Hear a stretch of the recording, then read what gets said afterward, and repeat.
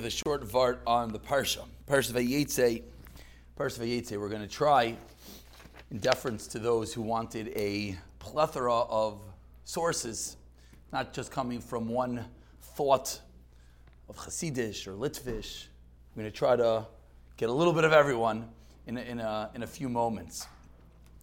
We finally are in Yaakov Avinu, so we now have the gamut of the Avos. We have Avram, Yitzchak, and Yaakov. We all know, Maisa Avos Simin Labanim. What the Avos did is a Simin Labanim, exactly how to explain that, what that means. We could talk about it at length. But the bottom line is we learn many, many lessons from the Avos, from their conduct, from how they acted. And we take home with us the Avos. And the question is, what do the Avos represent on a little bit of a deeper level? Avram, Yitzchak, and Yaakov. So I'm sure many know that there's Chesed, Din, and Emes. Avram, Yitzchak, and Yaakov, as amongst others. The Nesiv Shalom says something a little bit, we'll call it deeper maybe, a little more flavor. He says that we have three types of mitzvahs, three types of commandments from Hashem. Mitzvahs aseh, positive commandments. Mitzvahs lois aseh, negative commandments. And then we have divrei rishos, optional things. So says the Nesiv Shalom, that's at the depth of the Avos. Avram Avinu, we just said was Chesed. What's Chesed? Mitzvahs aseh, positive commandments. Yitzchak Avinu is Din. What is Din? Mitzvahs lois aseh. But Yaakov is always the tricky one. Yaakov is Emes. Yaakov is Torah. So how do we put Yaakov into this? Says the Nesiv Shalom, Yaakov is divrei rishos. Yaakov is more in the optional. Yaakov is more in the living within this world. We know Yaakov had all the issues with his father-in-law, dealt with extensively in the parashiyos, etc. So Yaakov is divrei rishos, that which you don't really need to do, but you really need to do. V'kadesh atzmecha b'muter lach. And the problem, I believe, is that whenever we hear these lines, we hear this usually Parshas Kedoshim, famously Kadesh Atzcha V'Muter Lach. The Ramban famously talks about a novel Bershus HaTorah, that there's that which is allowed, that which is not allowed, and then there's that which is deeper. But unfortunately, I think when we hear this, we get a little bit like, anxious, I think is the right word. Because we feel, Rabbi, let me deal with the black and white things. Let me deal with that which is mutter, that which is aser, divrei, mitzvahs aseh, mitzvahs lois aseh. Maybe one day I'll become a tzaddik.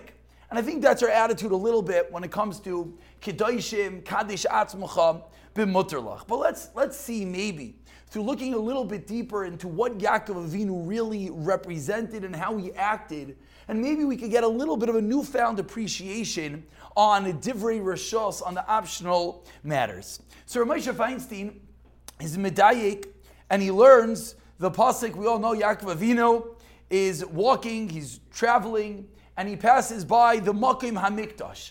He passes by the Makom HaMikdash. The psukim say, what does he do? He stops and he davens. Says Rashi, what happened over here? Says Rashi, he passed by the Makom HaMikdash, he stops, and all of a sudden, he davens. Says Rashi, that Har HaMoriah became where he was. We usually call this Kfitzas HaDerech. We know the Avos often traveled light years, light speed. They were in place A to place B like this. But says Ramosha, this is a different type of Kfitzas HaDerech. Usually Kfitzas HaDerech is if I'm traveling from point A to point B, and I'm a tzaddik, instead of it taking me a day, a week, a month, what will happen? I'll just be there. Says Ramosha Feinstein, what happened over here in the Psukim? What was the Kfitzas HaDerech? The Kfitzas HaDerech was that the Makom HaMikdash came to him. All of a sudden, he was at Har HaMoriah. How did Har HaMoriah come to him? Why did Har HaMoriah come to him? Why did all of a sudden the Beis HaMikdash appear at his feet? What did Yaakov Avinu do to be Zoicha? That one moment he's traveling, the next moment he's standing in the Beis HaMikdash, and he could daven to Hashem. Says Ramosha Feinstein, well, look at the psukim. I believe this part he says also. Look at the psukim. It says he stopped, he realized, He put his mind on that he didn't daven, that he missed the Makom HaMikdash, and therefore it came to him. What was the Kaddish Atzmacha B'Muterlach? What was the Divrei Rishos? What was the level of optional sanctification that Yaakov Avinu did here? Was by thinking and wanting and desiring to be at the Makom HaMikdash. And if you continue the Psukim, this is where things turn a little bit murky. The Psukim continue that what happens? All of a sudden, he realizes he's about to travel further and it's dark. So what happens? Okay, I'm going to have to spend the night. He lies down, and this was the most famous night probably in history. What happens during this night? This night, the rocks that he puts around them all start fighting with each other. The rocks want to all be onto the head of the tzaddik.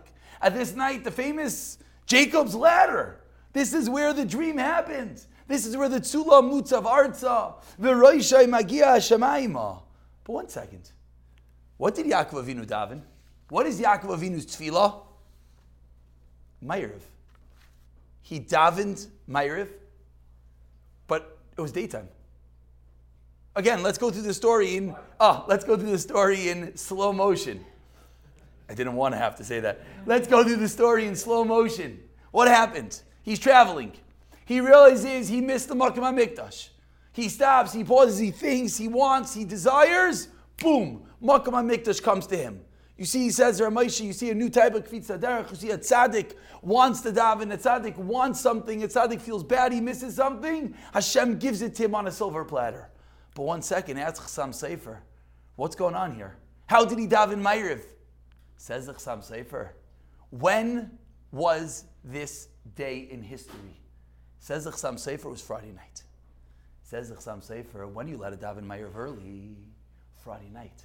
What's the ultimate Kaddish Atzmacha B'Muterlach? What is the ultimate sanctification of bringing the holy into the mundane? Friday night. It's Friday afternoon, it's 4 o'clock. Well, no, that would be too early in the summer. It's 6 o'clock in the summer. Nighttime is not for another 2 hours. Says the Chassam Sefer, Yaakov Avinu, daven de Ma'ariv. He was Mikabel Tosefes Shabbos. And therefore, he was even able to daven Ma'ariv even before it came dark. What you see over here is, if you just think about this for a few moments, it's first of all just fascinating. Fascinating when you learn some Shatim and Chumash. We always say how, we unfortunately have the storyline of Chumash in our heads from when we're little kids and we never actually think about it again. But then, if you think about it, you start getting hit by these fascinating questions and you see incredible Shatim. The Chassam Sofer teaching us that he davened Ma'ariv, it was Friday night, he was Mekadesh, Shabbos. Maybe one could start davening. So he davened. Did he repeat Kriya Shema later? Is this a raya keneged the Goyin? Or Moshe Feinstein? You could get involved in the sugya over here. The Avos kept the Torah. What was going on over here? But what you see in a very simple but deep level when we put together what the Chassam Sofer is teaching us and how this unique form of Kvitz Haderech happened, as Moshe Feinstein is teaching us, is you see that Kaddish Atzmacha B'Muterlach is not so scary. That what does it mean? What it means is that during the mundane, it's a Friday, and what did Yaakov Avinu do? He felt bad that he missed the Makom HaMikdash. He wanted to be better. The desire, the want, the adding on those few minutes of Shabbos were the Divrei Rishos of Yaakov Avinu.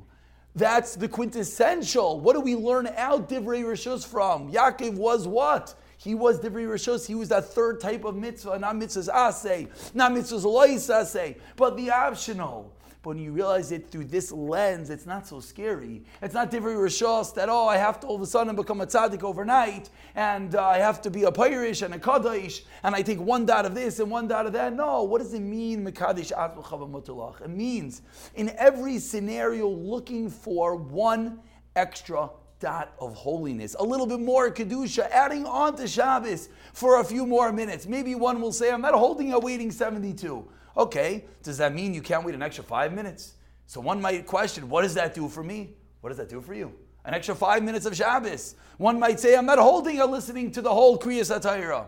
Number one, look in the mirror. Are you really not holding it? Sometimes you're just not being honest with yourself. You don't want to realize that you actually are. Okay, but could you do a little bit? Maybe you won't have kavanah for the whole Shemona Esrei. That means you can't do anything. As many people repeat often, Yiddishkeit is not an all or nothing religion. And slowly, I actually saw last night that the Michtav Melio, Rav Dessler, is medayik in the words of Rabbeinu Bachai in the Chayvis Alvavos, in which he says over there very, very famously that Mish doesn't, Einoi Mamin, I don't remember the exact precise words, if you don't believe in Hashem, what are you believing in? Zulasai. Scary words. Scary words. He says, if you don't believe in Hashem, what does it mean you don't believe in Hashem? You're not boiteach in Hashem, you're boiteach bizulasai. And he goes on to explain, that means you trust in your job, you trust in your koycham vaytzim yadi, you trust in the boss, you trust in your wealth. No, you have to trust in Hashem. But you finish that paragraph and you get very, very depressed.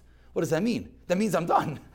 What do you mean? That means I'm done. I'm not holding it being 100% B'teach B'Hashem. So on the bottom in the article footnotes, they quote so beautifully, I believe it's from Rav Dessler, amongst many others, that explain that it's in levels.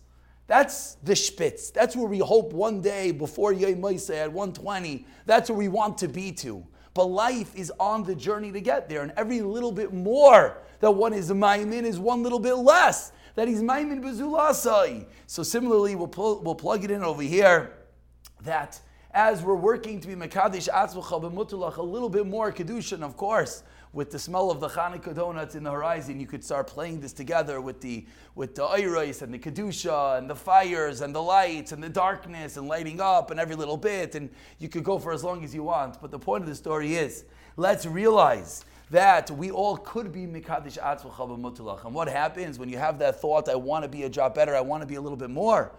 Maybe one day we'll realize that, believe it or not, we're standing in the Beis HaMikdash.